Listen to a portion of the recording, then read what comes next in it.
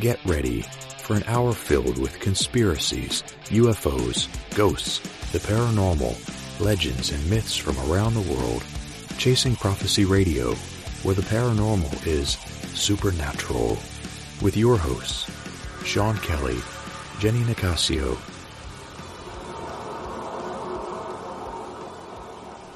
Welcome to the Chasing Prophecy Radio, and here are your hosts, Sean and Jenny. Good evening from the Keystone State, clear across the USA. Welcome to Chasing Prophecy. We're on 107.1 FM, New Orleans. Anything is beyond the scope of normal tonight with the storms coming through. I'm Jenny Nicasio, along with my co-host, John Kelly. Remember to like us on Facebook and Instagram. First, I want to send my well wishes and prayers to New Orleans and anybody impacted by the hurricane. I know it is raining there, and I know that it's raining here, so I hope that we don't get shut off tonight.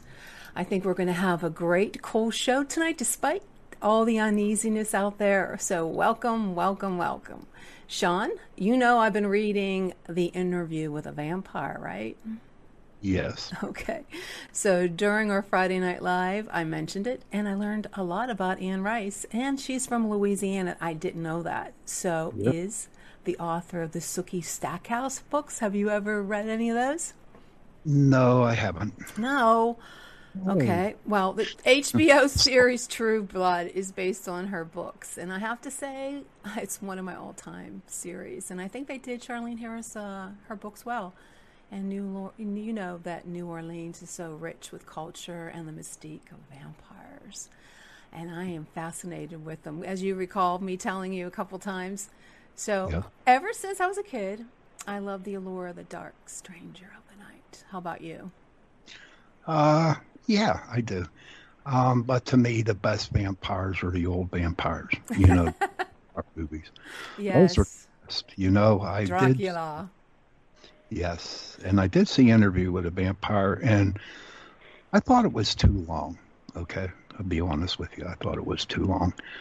And then you knew what was going to happen, so I'm not really like a movie buff, but since I loved it. I loved Louis. He was my favorite character on that.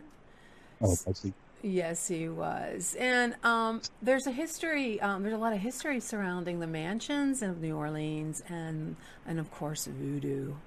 And what are your thoughts on voodoo? Do you know, when I saw that question, I was like, wow. You know, I don't condone it. I did read a little bit into it. And if it helps that person out who does voodoo to make their lives a little better, go for it, you know? I mean, I have no problem, but I'd like to share a story with you. Sure, go right ahead, my dear.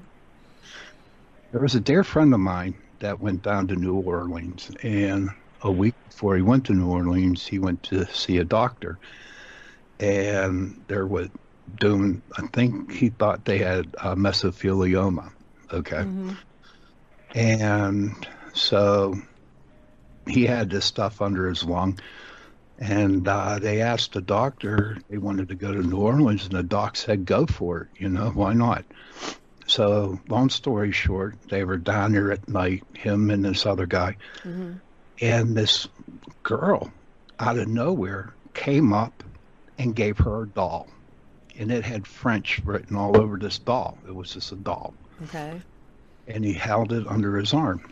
So, when they got back to Pittsburgh, they went to the doctors and they took an x-ray, MRI, and all that stuff was underneath his lung was gone. There was nothing wrong with him. It went away, you know. That's bizarre. Yeah, it was. But so to me, if it works, it works, you know. I'm happy with it. You're happy with it. Okay, explain that. Explain that. Explain that. You're happy with it. So if you practice voodoo. I mean, seriously, think about it, right? You've got all kinds of religions out there, and what's really fascinating about the voodoo religion is that how they deal with saints. You know what I mean? It's Catholicism, plus also a little bit of the other stuff. I don't want to say anything online, fearing that I might offend somebody here, but I think it's a very interesting religion. I think a lot of people experiment with it. I mean, I don't mean a lot of people, like everyday people.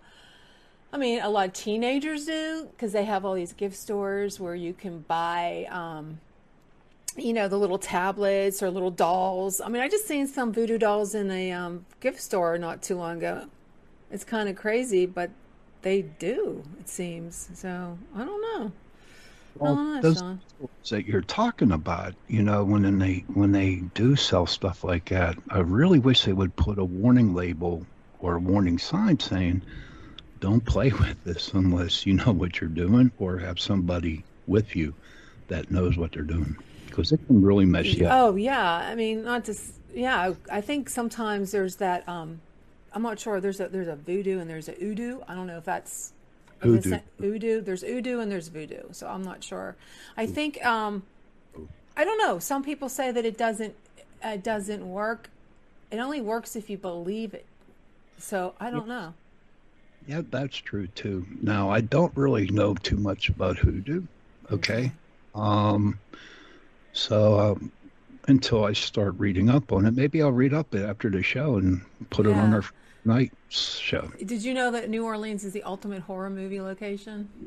No, I thought Pittsburgh was. Yeah, well, no. New Orleans is partly because of Interview with a Vampire, I believe Oak Alley Plantation and Madame John's Legacy Cottage, now owned by the Louisiana State Museum, where it was filmed, owns it. Why wouldn't it be, though? Think about it. American Horror Story, Coven was filmed there, too. And to name a few, there's the Urbana House. The movie, I don't know if this is going way back, movie Hellboy was filmed there. Its premise is about a pregnant woman who becomes possessed and has a devil baby. And then there's the Otis House, the rural Louisiana setting. It's a theme for, like what we were just talking about, voodoo. And then the one I really liked that I just saw it like a few years ago was The Skeleton Key. And that was starring Kate Hudson, which I really liked that one. I wasn't crazy about the ending, though. It's just another movie about voodoo.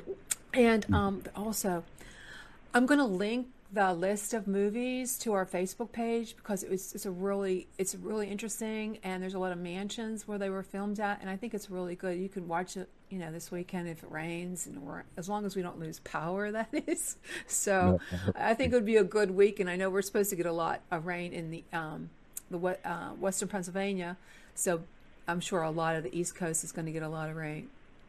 But Sean, have you ever been on a ghost investigation in New Orleans or Louisiana? No, I haven't. But that's on my wish list. Yeah, that should be on your wish list. Absolutely. But the places I'd like to go to, a couple mansions, the Magnolia Mansion and the Myrtles Plantation. Oh, I never heard of those ones, but maybe our guests will give us a little information on it. So this is your deal, Sean. So I'll let you go ahead and introduce our guest. And you wanted to bring the allure and the mystery of the paranormal capital to the world to our listeners who may not know about the hauntings and the culture. So you found our guest. So I'll go ahead and give it to you, my dear. Thank you, my dear. You're welcome. Well, our guest this evening is Eric Wilder. He was born on the Sleepy Bayou of Louisiana. The mystery writer grew up listening to tales of ghosts, magic, and voodoo. He's the author of 13 novels, 4 cookbooks, many short stories. We are going to discuss some of those stories of ghosts, magic, and voodoo. Eric, welcome to Chasing Prophecy. Good to have you with us. Welcome, thanks Eric. so much, Sean. Welcome, Eric. I'm so glad you can make it with us tonight. Our show tonight, we're going to discuss the haunted mansions of New Orleans. And for some who've never been there, can you paint a portrait for us? Well, the French Quarter is the oldest part of New Orleans, and in my opinion, New Orleans is probably the most haunted place on earth. there's, as you mentioned about Anne Rice and the conversations with a vampire, it took place during the plague years, and which we can relate to now because of COVID-19. But they had yellow fever, malaria, cholera, and thousands of people died. And the many of the people there were Catholics, and they were devoutly Catholic, and they had certain ways that they dealt with the dead. And when the pandemic hit, the yellow fever, they couldn't really bury the bodies like they wanted to. And there's a graveyard there, and I know most people believe or think that all the cemeteries in New Orleans are above ground. Well, that's not exactly true. There's one that has more than 20,000 bodies buried in a common grave with a single headstone. And to say that there's ghosts in New Orleans, I mean, that's an understatement. They're all over. Wow. Okay. The French Quarter, that's over 300 years old, right? Yes, I think it's 301 this year. Wow. What was it like growing up there? And you mentioned that your grandma told you scary stories about voodoo and all kind of stuff, ghosts. Well, I didn't grow up in New Orleans. I grew up in a little town north of there, and so my first wife was from Chalmette, which is south of New Orleans, and she was like a member of a prominent French Acadian family, and my former father-in-law was a fur buyer. He taught me how to grade pelts, mm-hmm. And my mother-in-law was the best Cajun cook that I've ever known. I mean, if you're a connoisseur of gumbo, you know that there's not just a single recipe for gumbo. Everybody has their own particular recipe, and her gumbo was just like, heaven on earth. It was just wonderful. And so, but I spent a lot of time, my Aunt Carmel was, when World War II broke out, she joined the Marines and then graduated from LSU afterward and was a school teacher in New Orleans during the integration years, which was a long time ago. But my brother and I would spend summers with her, and she took us to every museum, every park, and told us every story there was to tell. And have known lots of people in the area, and I like the detective in my novels. Mm-hmm. What he doesn't know, he knows who to ask. It's interesting. Where do you think is the most haunted mansion? Well, there's no doubt about it. The most haunted mansion in the French Quarter is the LaLaurie Mansion. The LaLaurie. And that's where, the LaLauries were a couple, a kind of a rich socialite couple, and they had slaves. It was a 3-story building. It's still there, and in mm-hmm. fact, Nicolas Cage owned it for a little while, although he would never spend the night there because it's definitely haunted. And they tortured their slaves, and that there's an old French law called Code Noir, which made it illegal to not only to kill your slaves but to torture them.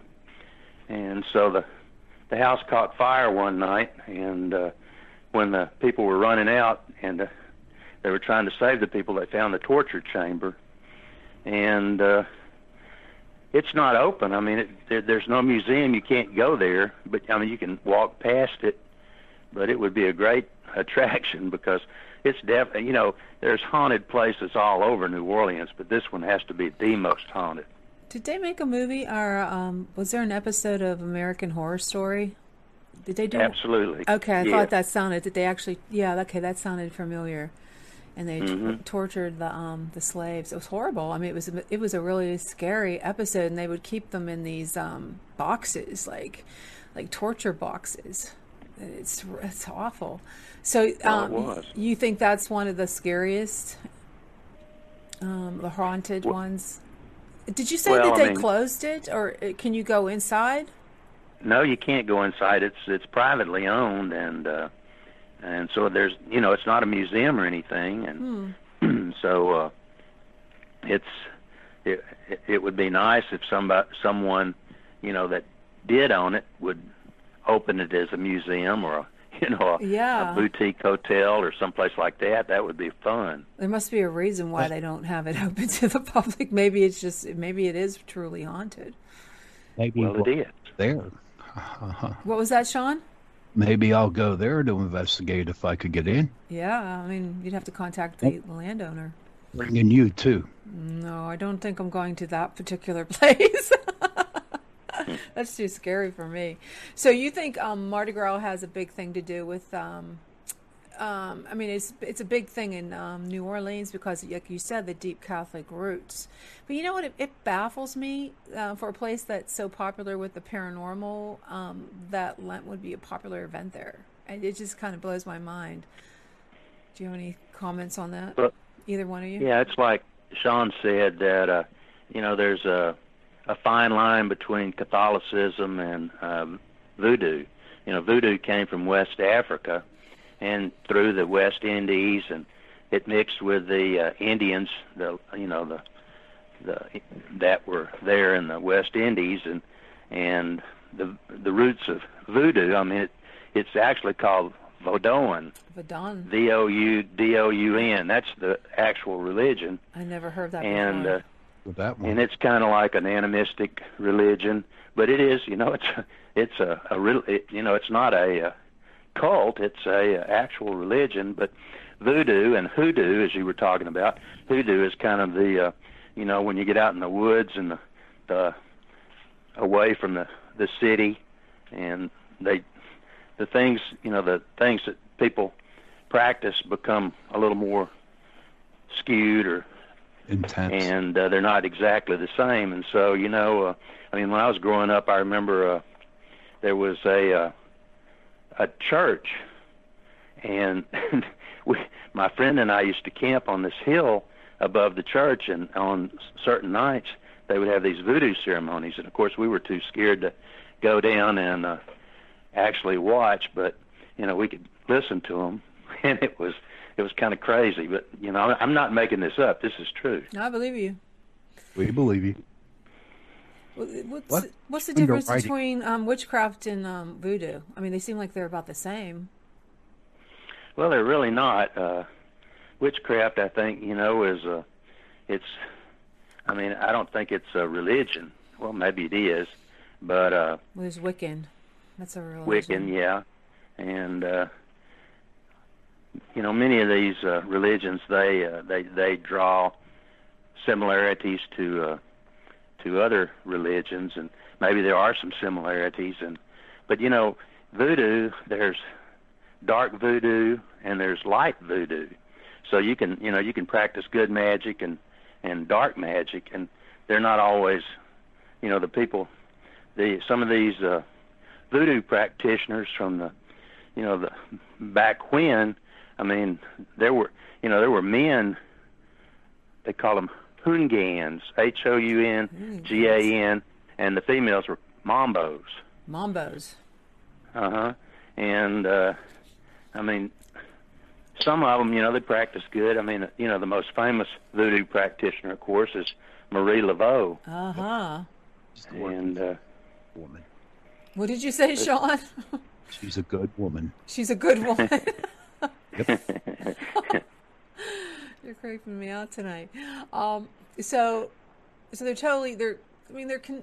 similar, but they're different. And what is the saying that voodoo only works if the person that's putting the voodoo on, like, say I have a voodoo doll, okay, and I poke it with it to someone I don't like, and she doesn't believe in voodoo. Now, a lot of people say it won't work because she doesn't believe in it. Did you ever hear that? Well, kind of. It's way more complicated than that. I mean, you know, like the god of voodoo is the Bondu, and even the highest practitioner of voodoo has no idea who that is. Oh. And they have certain deities that, you know, like Baron Samedi, who is the deity that keeps the cemeteries, and it's I mean, they have a similarity with certain Catholic saints, and so there is a strange connection between Catholicism and voodoo. And I mean, all this is real. This isn't made up. I believe you.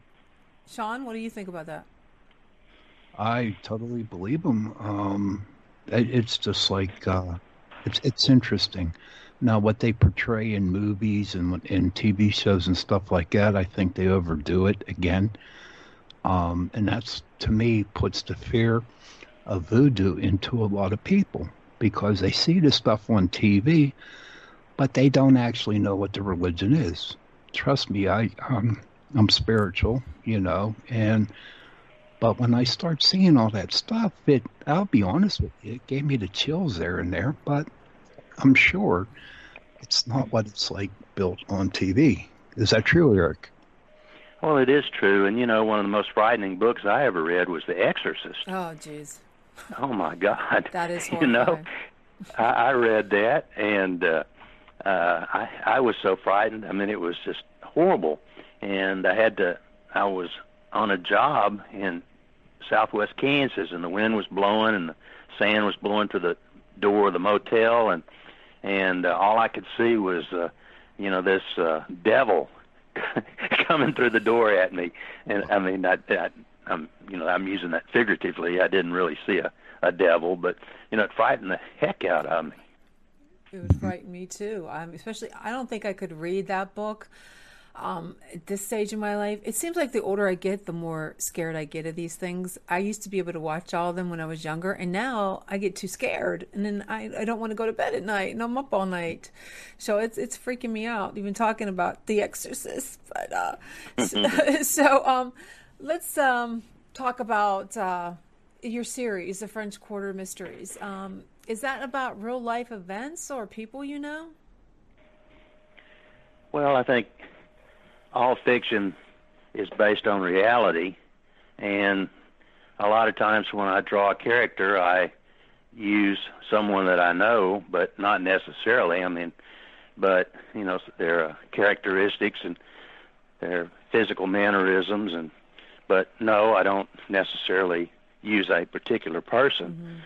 But you know, it's not.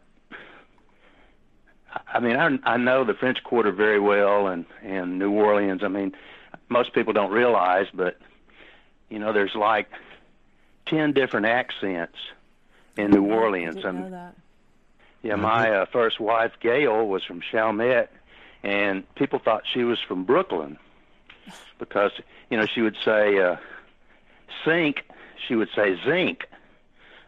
But, and, you know, there's like a Metairie accent and a Gretna accent and French Quarter accent.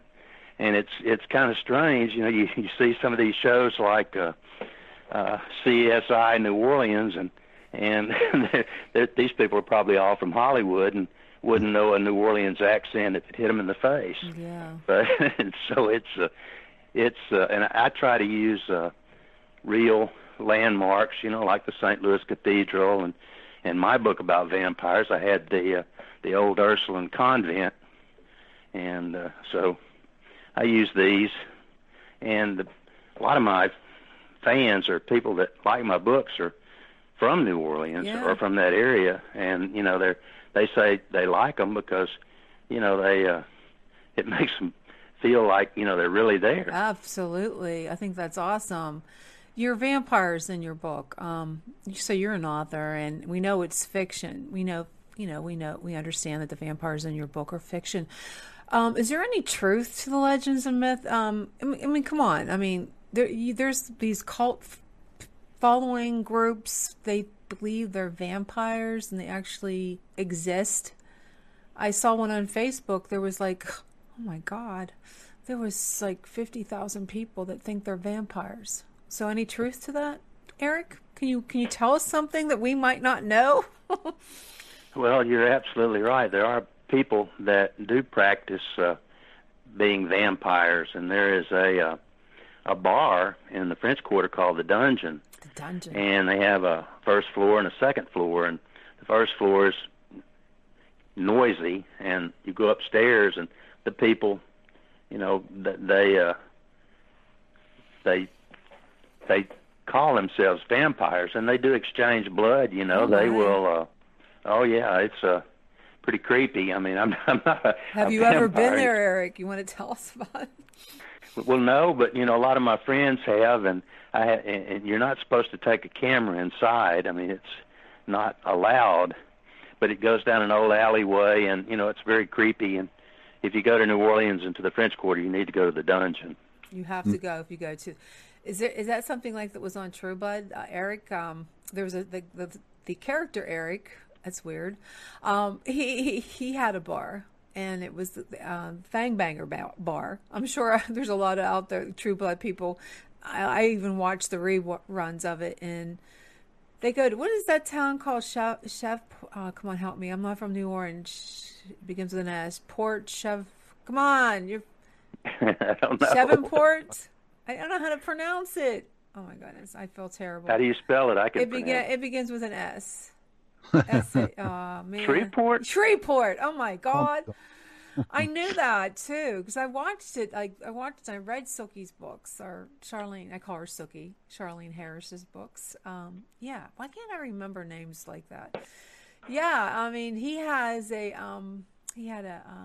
vampire bar, but it's. I hope it's not like that. I mean, it was really bizarre. I mean, it was like all kind of weird stuff going on and sex orgies and all kind of creepy stuff. They have mirrors in that bar. What's that? I wonder if they have mirrors in that bar. Oh, I'm sure they do. Yeah, so it's called the Dungeon, huh? Right. Sean, go ahead. I'm sorry I stepped on you. Oh, that's okay. You can step on me anytime you want. Mine are. Listen, Eric, what actually got you into writing? Well, it's a long story.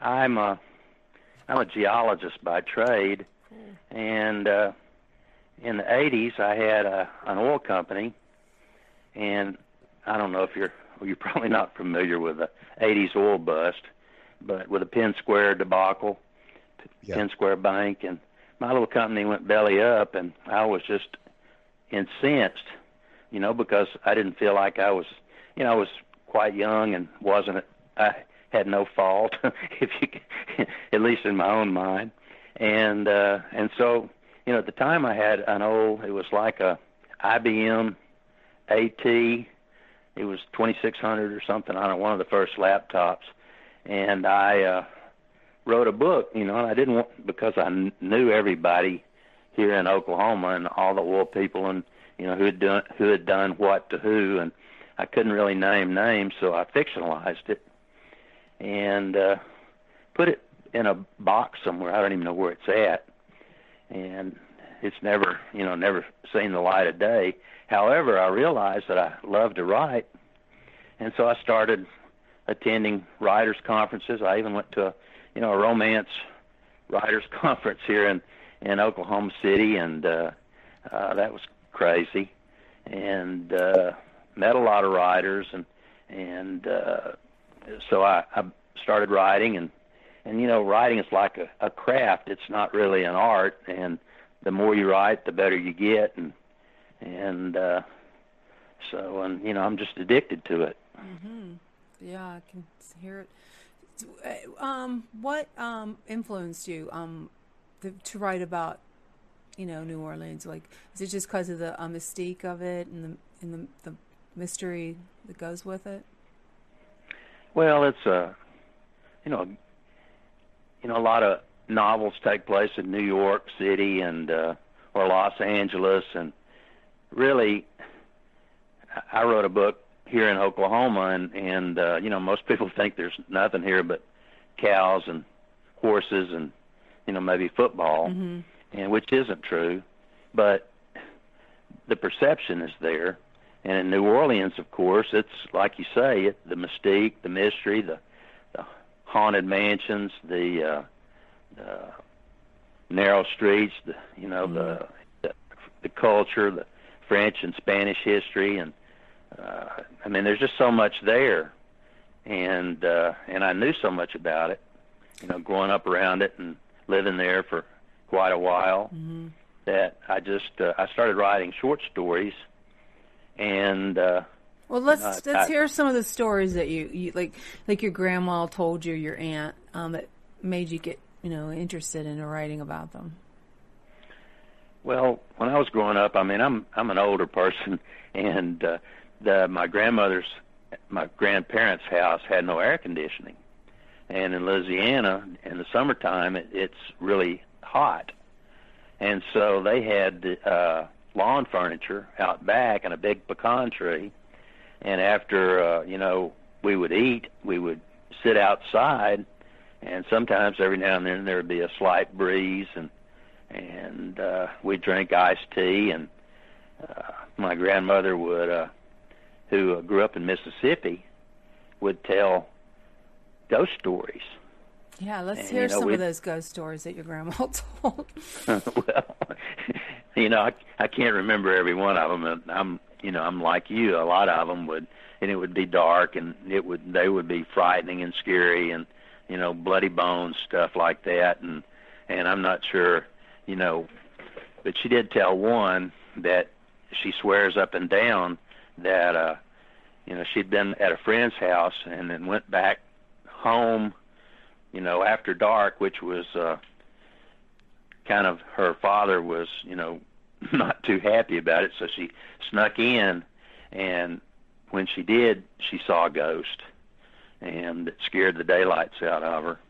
And, you know, the story's not much more than that, but, you know, and I believe her because, you know, I've seen a ghost here in my house. It's just, you know, it's if you're, tell us about your ghosts. Yeah.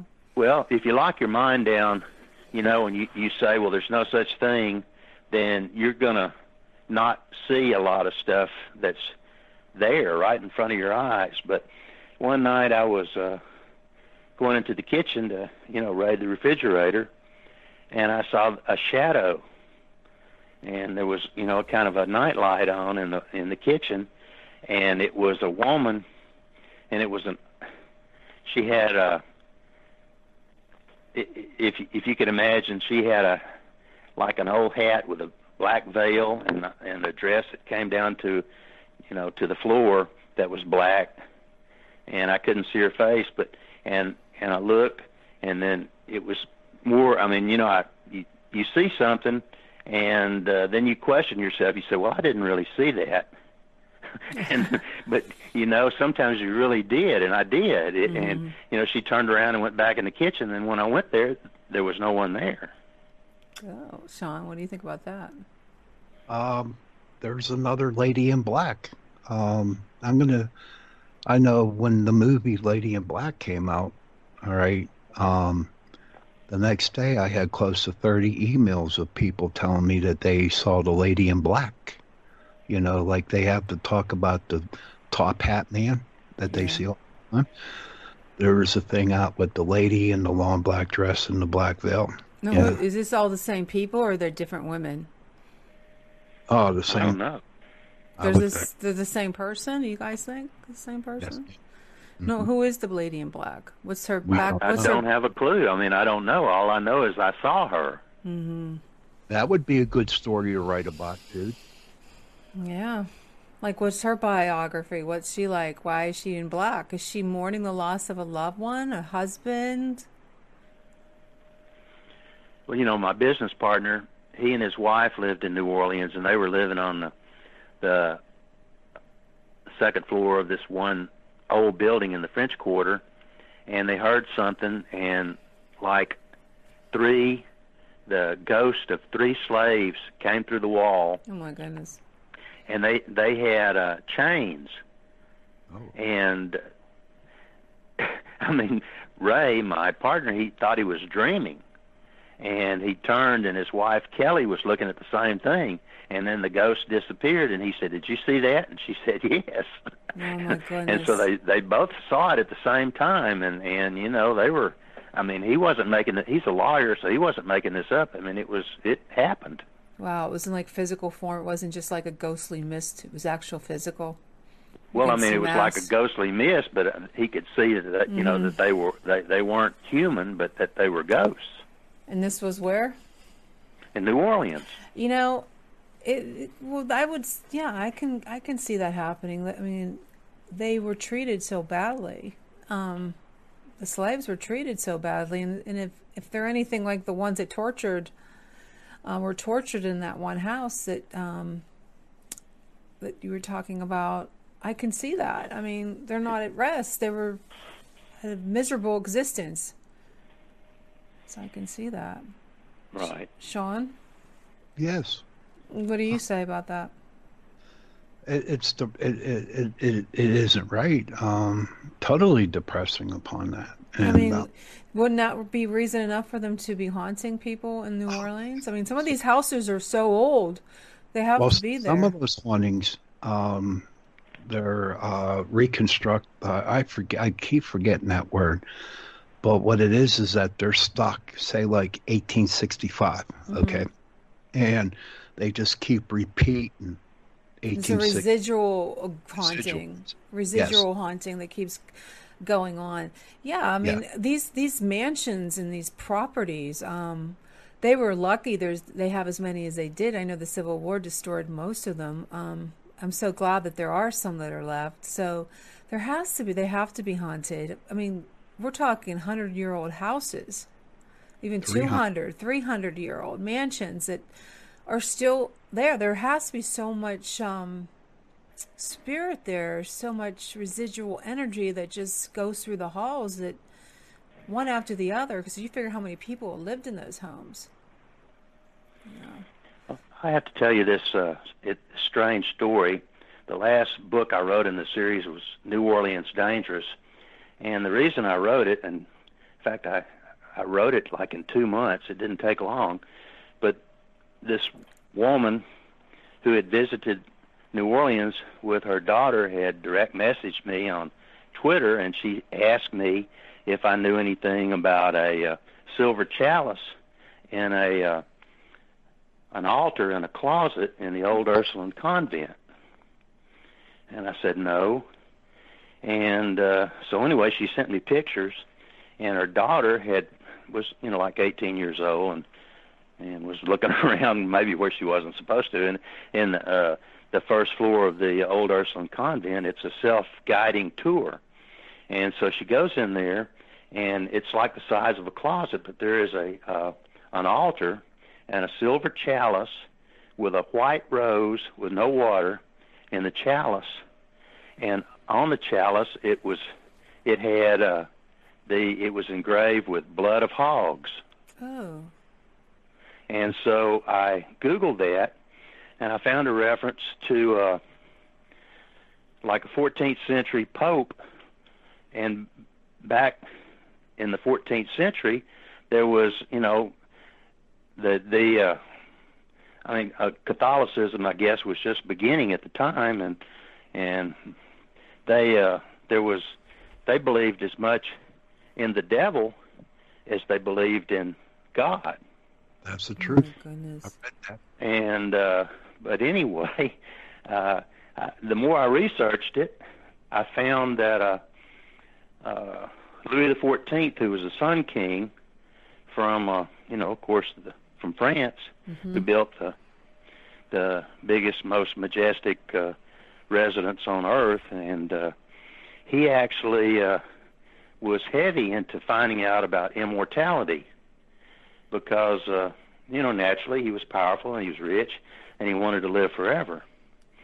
And the story goes that he imported a vampire from Bavaria, and because he was searching, finding the secret for immortality.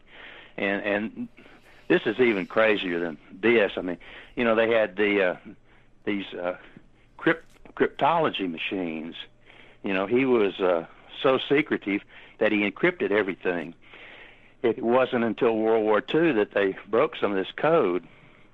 But back to the story, that actually he had a grandson that supposedly died when he was like 28 years old. But in fact, he may have been injected with some of the blood from one of these vampires and became the first French vampire. Oh, wow. And then couldn't stay in France, and so they shipped him off to the New World, to New Orleans. Wow. And, a lot of this, I mean, I fictionalized it, but a lot of it is just so creepy that, I mean, it just, when you do the research and you start, peeling the layers away from the mystery, I mean, it'll just blow your mind. Yeah. What do you think about that, Sean? That's crazy stuff, man. Maybe I should go buy a vampire, and live forever. That would be good. Well, I wouldn't want to live forever. Now, the vampires aren't alive; they're the living dead. Yeah. Yeah. So I mean, that was the problem. You don't live forever. In fact, you're dead. Oh yeah. Well, you're dead. But they think that, but they're alive, but they're not. They're dead, but they're living and they talk. So right. Isn't that there's so many vampire stories, like the origin of the vampire. Some say that when Christ he got speared on the cross, that the blood drained down and into the I guess it was a chalice was sitting there, and I guess someone drank the blood, or he was a soldier, and they believed that it would give them eternal youth. I don't know if you knew that story behind that one, why vampires. Well, I've heard that. In fact, when I was younger, there was a whole series about this particular Roman soldier that lived forever. Yes, and the Roman soldier. I read it so long ago I can't remember, but I read every one of them. Yeah, I believe that possibly could happen. Or I know there's a story behind the Hudson Bay Company that the French, I believe it was in Louisiana. I think they actually made a series on the Discovery Channel about it, and there was some strange, like when you were talking about the altar and about the blood, there's a character in it that he has an altar just like that, and it's on the Hudson Bay story. I can't remember the name of the series that they just came out with. It was just probably about 3 or 4 months ago that it was on, but it was about the Henry Hudson, the Bay Company, and they did weird stuff like that with altars, and they were French, and it was like the French district. It might even have been like a what do you call them? Oh, not. Come on, Sean, help me out. They're not. They're called little Satanist? town. What's that? Satanist? No, yeah. Well, they are Satanists, but each what the little municipal towns are called? Parish. Yes, the parish. See, so we're not from New Orleans, so it's real new to us. So even though we're on a New Orleans radio station, we're not from there, But this parish, there was a lot of people that practiced Satanism and voodoo. It looked like it could be voodoo because he took the hair.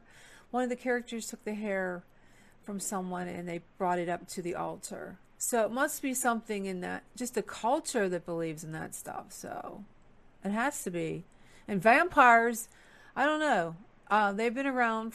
There's a lot of talk that Transylvania was real, and I mean it is a real place, but there was a lot of vampires there because they were so evil and they did so many horrible things. So, I can't. Well, not to change the subject, but I wrote another book called Primal Creatures. Ooh. And it's about werewolves, but in New Orleans, not in New Orleans, but in southern Louisiana, they call them rougarous. I heard Rougarous, yeah, I've heard that too. Yes, yes. You know, in the French, I think it's loup-garou, but you know the Cajuns call it rougarou, and I on my Facebook fan page, someone was saying there's no such thing, About 20 minutes later, somebody posted a picture with one in the bushes. Oh my goodness! So they do exist, but that's the same thing as a werewolf, but they're just a different name for them. Is that right? Right. Oh wow. I don't know. I think that I don't believe. I don't. Now, do you think that there are werewolves at 12 midnight on a full moon that they turn into, a man turns into a werewolf? Or do you think that's just a psychological thing that some people go crazy when there's a full moon and the normal person ends up acting a little wild? I believe it is psychologically. Yeah, I think that. I would say so, but I don't see them turning into wolves per se, but I see them act like werewolves. No, I believe that because I was born on a full moon, and the moon, I know exactly when the moon's coming. I know when it's going to be a full moon. I'll have these crazy outbursts of crying, mood swings when there's a full moon, and when it goes to, it starts to pass, and it's not a full moon anymore.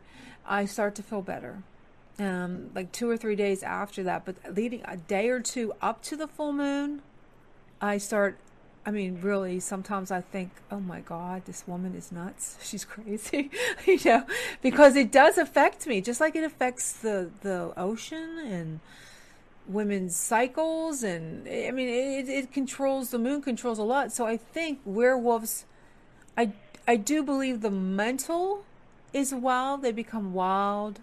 They act out. But I don't believe they grow a tail and fangs. No, you guys, what do you think? I think that if you ask them, I bet you they'll tell you they do, even though they don't. You mean people? Or do you think there are people that actually turn into a werewolf with fangs? No. People who do, psychologically turn into a werewolf. Oh, yeah, I think they do. Well, you actually think they believe they're werewolves? Oh, absolutely, no doubt. But again, that comes down to my theory. If it helps you out in some certain way to make your life better, then do it. I don't know. What do you think, Eric? Well, you've heard of the disease rabies. Oh, yeah, that's totally different, though, isn't it? That's well, no, disease. it's not. If a mad dog bites another dog, the dog, will go mad. And if a dog mad, before, back in the Dark Ages, there was no cure for rabies. I guess Louis Pasteur, and they would humans would foam at the mouth, and if they would attack you, and if they bit you, you would get it. Okay, there is a certain. I'm not saying they were werewolves, but they certainly acted like animals, and they did attack people. Okay, I can see where that can happen back in the early days of America or anywhere else, Canada or anywhere else, that if they did get bit by it, and they could see that person would run around foaming at the mouth. Yeah, I can see that. But it would be transmitted. I mean, they would transmit the disease to you, just like all these folk tales have a basis in fact. Yeah, but they don't grow hair. Well, we don't know. I mean, how many of us have ever seen someone? I don't know. I've never seen a werewolf before. I'm going to be looking for one next full moon. I'll tell you that. What about you, Sean? Yeah. Nah, you can do it for me. Okay. Thanks. So you do have a whole series on werewolves? No, just one book. I try to. I do paranormal and ghosts and the one I'm working on right now is the Green Fairy. The Absinthe Green Fairy, which is. I love fairies. Really creepy. Maybe the creepiest book I've ever written. Well, what's it called again? Well, the name of the book is going to be, I haven't written it yet. It's called, the one I'm working on is Craters of the Moon. And hopefully I'll have it out by the end of the year. But well, the one about the fairies, the green. Oh. Well, you know, absinthe is when they had a plague in France and all the vines were destroyed. Absinthe became the national drink, and they drank I can't tell you how many millions of gallons, and it's supposedly, you know, it's botanicals. It's made up of fennel, wormwood, and I can't remember the other off the top of my head, but supposedly it's hallucinogenic. And you know, I can't remember the exact quote, but you know, Ernest Hemingway was a fan, and Edgar Allan Poe, and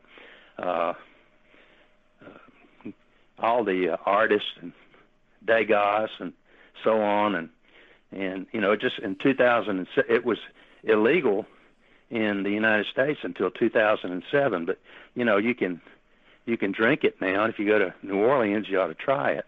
It has anise, I guess that's how you pronounce it, which tastes like licorice, and it's very highly alcoholic. And you know, I could see how people might think that they were hallucinating. Yeah, I definitely could see that happening. Any kind of poison mushrooms, anything like that back then, if you ate them and you started seeing things, and if you're outside and maybe you ate some poison mushrooms too, and you see this dog-like creature, and you might think, you know, you saw a werewolf too. So you never know. Sean? Chupacabra. Witching hour, buddy. I know, it's getting to the witching hour. Okay. Well, Eric, thank you so much for joining us this evening. It was a pleasure having you. Yes. Thank you for coming on. Where can someone thanks so much for asking me. Absolutely. Where can someone find your books?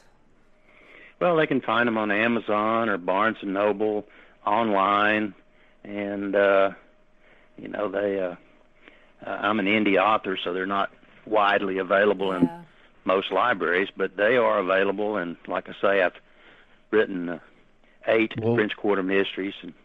Cool. Well, we'll be definitely looking for them. Yeah, so thank you again for joining us this evening, Eric. Sean, tell our audience where we can get in contact with you if they want to get a paranormal investigation. If they want a paranormal investigation, just go on to our Facebook page at Pittsburgh Paranormal Society on Facebook. And I welcome everyone to continue the conversation and join us Friday night live on Pittsburgh Paranormal Chasing Prophecies Facebook page, 9 Eastern. So please check out my author page, J.E. Nicasio, my trilogy From the Sky, and all my books on Amazon. And next week is Everything Paranormal Open Mic Thursday, so hope you can join us. And remember to like us on Facebook, Instagram, and check out and subscribe to ChasingProphecyRadio.com and our YouTube channel. Stay safe. Good night, everyone, and thanks for tuning in to Chasing Prophecy.